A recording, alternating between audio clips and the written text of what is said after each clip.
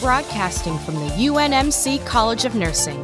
Get ready for RN Huddle, the podcast dedicated to bringing hot topics for and by nurses to the table.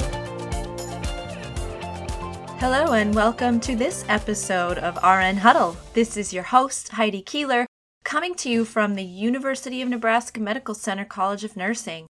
And today we're going to take a break from the infection control information and the personal protective device information that I'm sure you are inundated with, and turn our attention to a nursing topic that is challenging in even the best of circumstances. So today we're going to talk about NG and G tubes, and we're going to look at feeding and medication administration through these devices.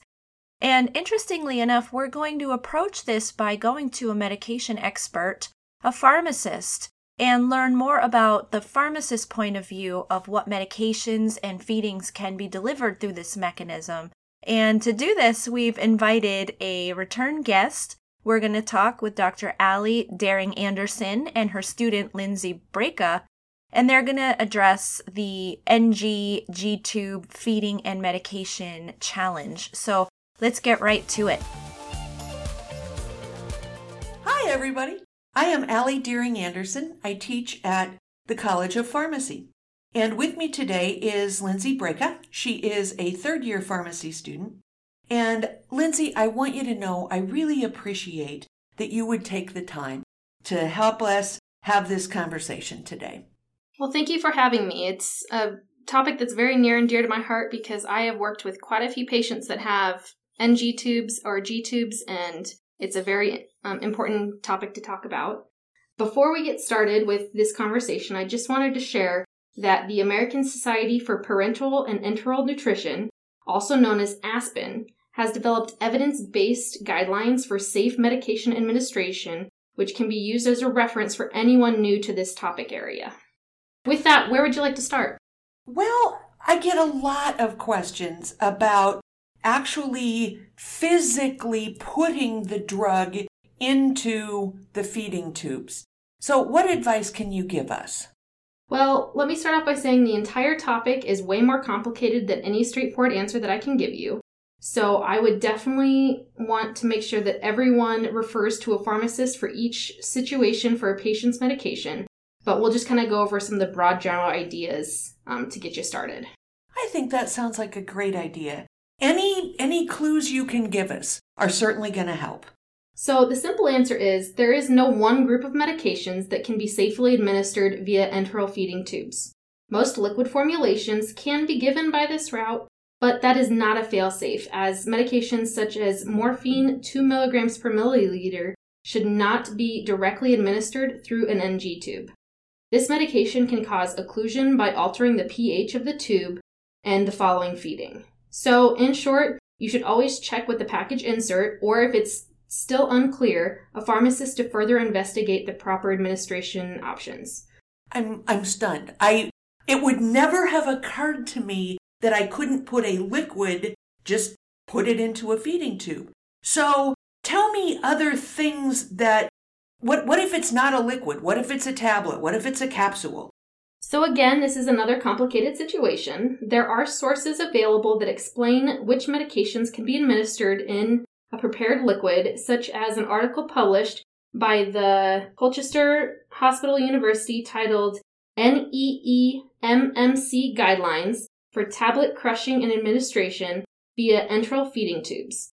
There are also sources listing specific medications that cannot be crushed, such as a wall chart distributed by the Institute for Safe Medication Practices titled Oral Dosage Forms That Should Not Be Crushed. But there are some general principles that I can share to help decrease the guessing on each medication based on its formulation. If a medication is extended release, it is likely that crushing or dissolving that product would substantially alter either the absorption, effectiveness, or safety of that medication.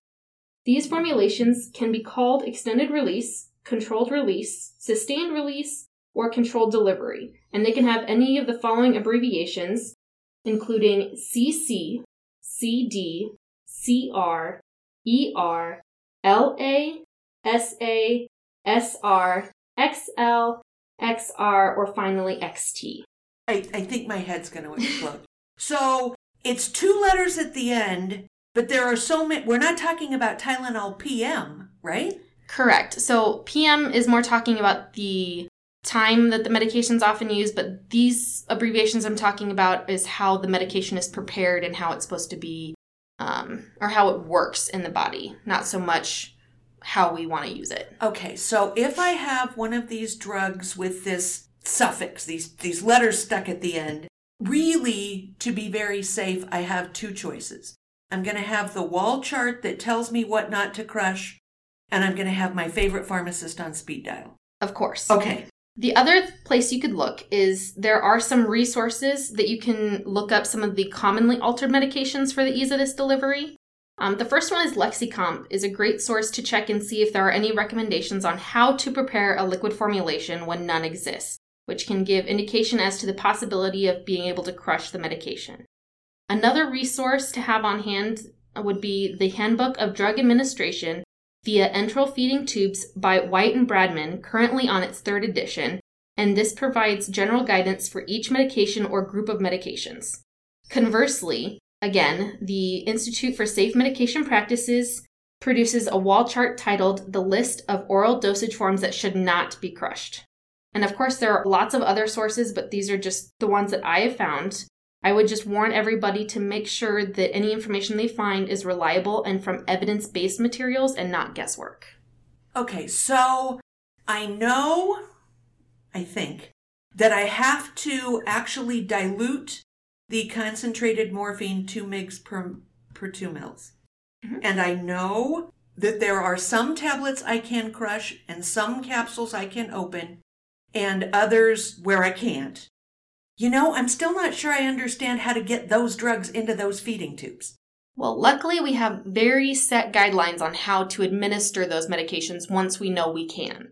So once you've either prepared your morphine and diluted it or dissolved your contents of capsules or crushed tablets, the clear guidelines to give these medications include, first, each and every medication should be given separately. We don't want to mix any of these medications because they can have a reaction that would result either in a new chemical or in something that could be harmful or inactive.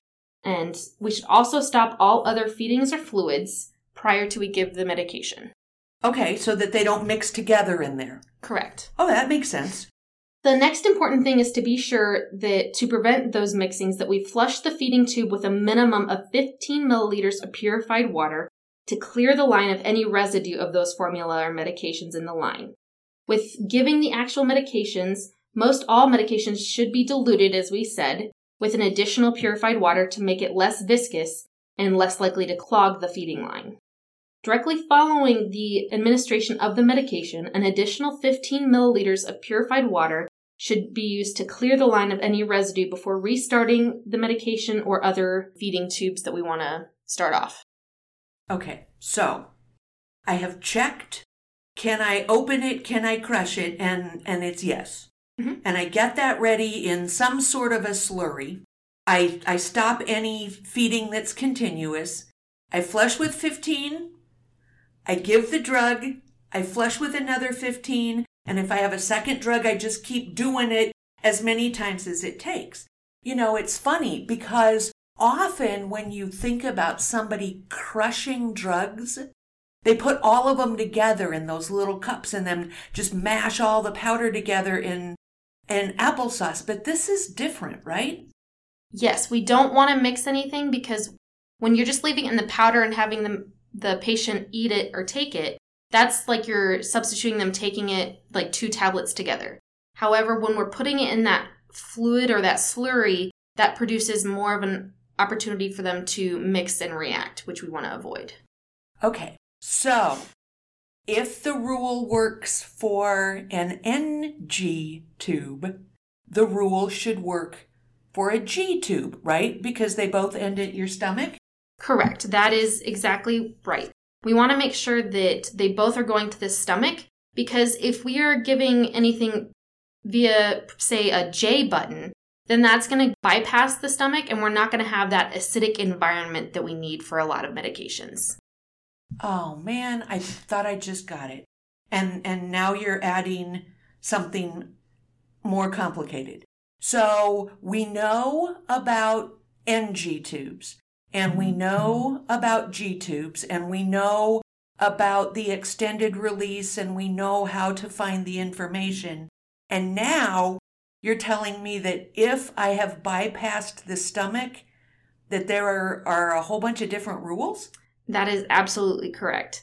So with some medications, they need the acid to either activate the medication or best to be absorbed. And then there's other medications that actually need to be in the stomach to work in the stomach. So it sounds like that might actually be better talked about in an additional podcast at a later time, just so we don't get ourselves confused. Let's do that, because it just occurs to me that there's another way to bypass your stomach. We're going to have some people who have actually had gastroplasty to shrink their stomachs for other issues. Yeah, let's get back together again. I would like that. That sounds like a plan.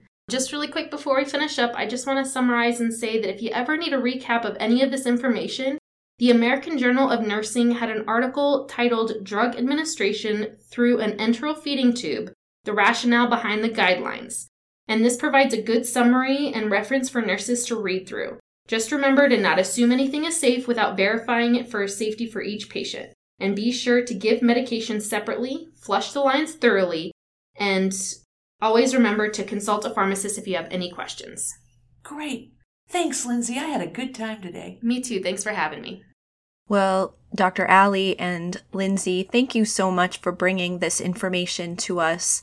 The pharmacist perspective can add to our nursing practice a deep understanding of how these different factors interplay can really make the difference as to proper administration and proper absorption of the medications and the nutrition that our patients need to heal and to be healthy. So thank you so much. I can imagine that, a part 2 would be to talk about J buttons and other feeding mechanisms and the complexities that they introduce to our nursing practice. So thank you so much for listening. And don't forget that you can follow us on Twitter and even give us some information and some thoughts on what you'd like to hear in RN Huddle. We are a national broadcast, and we really would love to take in all nursing points of view. So thank you so much. Can't wait to see you next time on RN Huddle. Thank you for listening to RN Huddle. To stay connected, follow us on Twitter and Facebook at UNMC-CNE or check out unmc.edu/CNE for more program information.